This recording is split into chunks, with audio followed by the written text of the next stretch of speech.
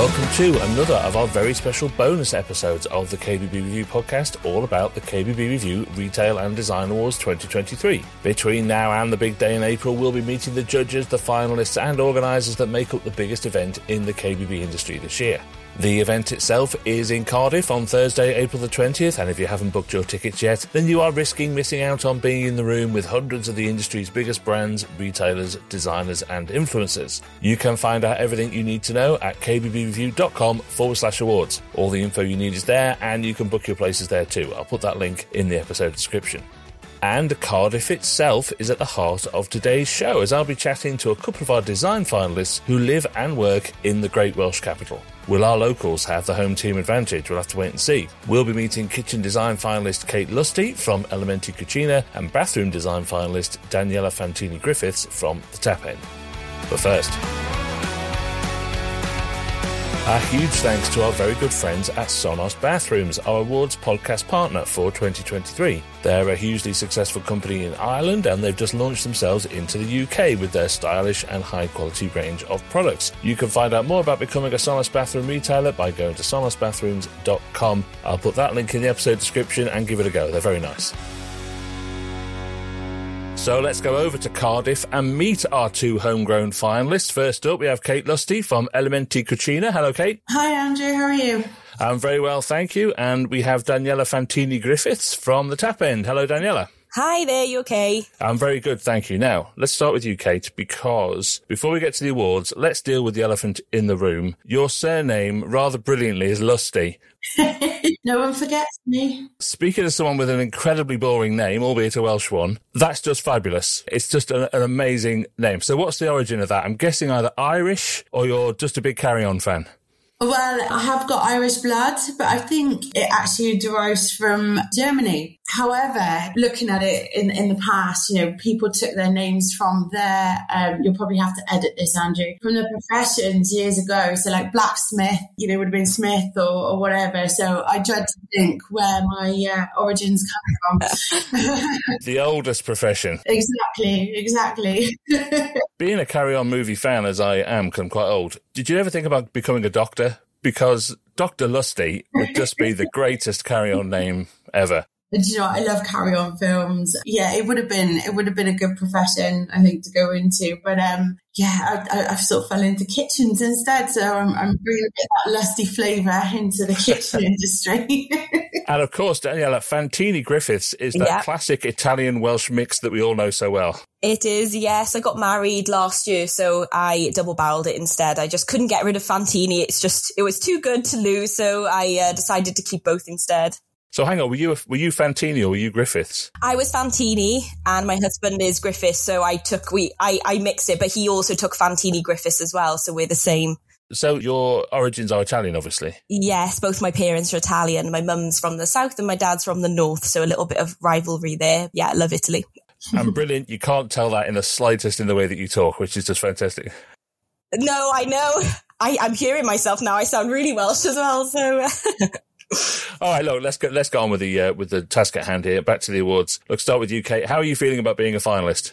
Oh, great. Yeah, it's nice to be recognised by such a sort of prolific magazine, and it's probably one of the biggest awards in our industry. So it's really lovely to be recognised. Well, I might take umbrage with the word probably there, but I'm not going to because this is a positive experience. Sorry.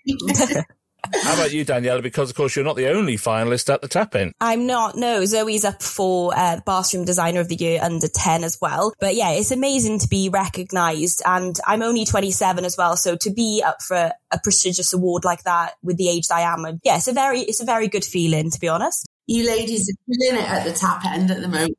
Oh, thank you. Yeah, we love it. We just love bathrooms. So that's enough said, really.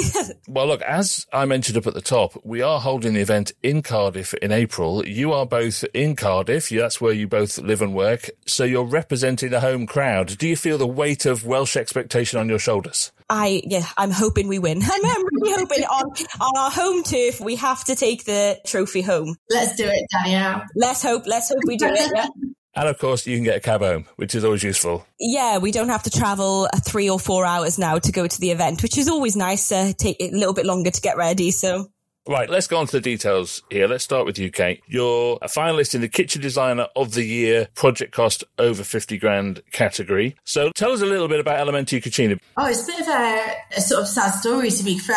I was married and my husband was diagnosed with terminal cancer 7 years ago. And I moved to Wales to get my daughter closer to my family. And I was commuting to London and it got a bit much, and my uncle got me into the boardroom. He owns a big engineering firm in Birmingham called ADI, and he sat me down. He's like, right, enough's enough. I'm going to set you up a business.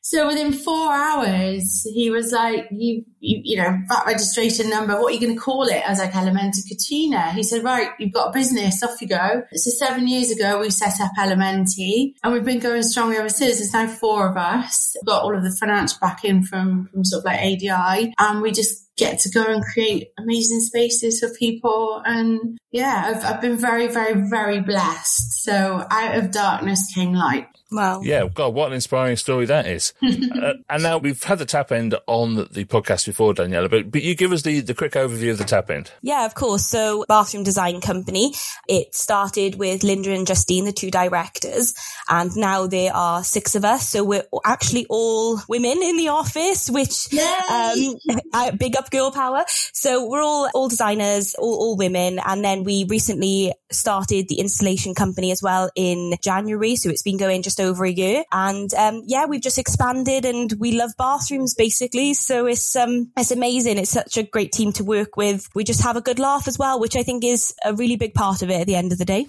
And that really comes across in all your social media and everything. If no one follows you, they should do, because it's always a lot of fun. You do an awful lot of bathrooms. Yes, we do. I think when was it? Justine counted. I think it was about 360 bathrooms we did in 1 year when we were a smaller team as well. So we get through quite a few of them. That's amazing. Right, so let's go back to you, Kate. Now, the project that you're up for here, I mean, it's fantastic. It's got bags of personality. It's got loads of unusual features. It was a really interesting brief. Tell us a bit about it. So I was approached by a lady called Deborah and her husband, Kim. And Deborah's from Australia. She's also a horticulturist. And she was like, I want a kitchen made of galvo and concrete and reclaimed wood. I was like, right, okay. She'd approached sort of 20 odd companies and no one would make it for her. So me being me, I was like, we'll do it. And we set about creating the kitchen for her. And we sort of used banded steel, reclaimed wood from a school. It's still got sort of ink splashes on the wood. And we had a great time designing it.